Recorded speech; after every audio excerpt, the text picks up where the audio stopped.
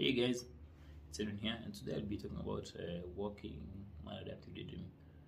Walking maladaptive daydreaming is this instance where you are excessively daydreaming while walking around. You can be walking in your room, like back and forth.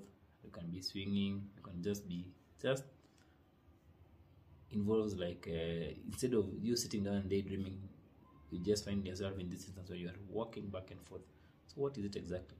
And why does it happen? Why can someone just daydream when they are seated? So actually the main thing which leads to or connects movement with the maladaptive daydreaming is stimulation.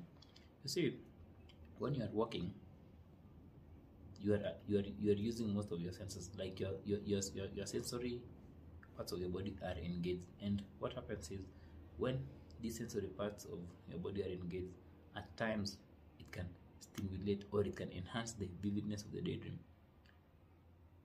This is because some of the elements of the daydreaming, you may find yourself acting them out in your real life. Like now, this walking. So this walking may offer this rhythmic movement, and this rhythmic movement may stimulate the aspect of your daydream, or it may make that thing you are doing in your imaginary world like much better. It may make it more clearer. So that's why you may find yourself experiencing walking daydreaming, because it's adding something.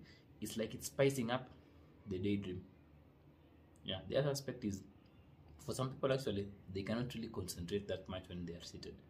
So what happens is, when they walk, or that walking back and forth can also be an aspect of concentration. So because it improves concentration, it also stimulates the daydreaming. So the main aspects of walking daydreaming is it's still maladaptive daydreaming, but now adding the element of walking to it can serve as a stimulant to the things happening in the imaginary world, because of the rhythmic nature of the work makes the daydream more like lively, or it makes it more vivid. And also the aspect of concentration, like when you walk, you can concentrate more and make the daydream stimulated. So walking daydreaming is still part of daydreaming, and walking can stimulate your daydreaming.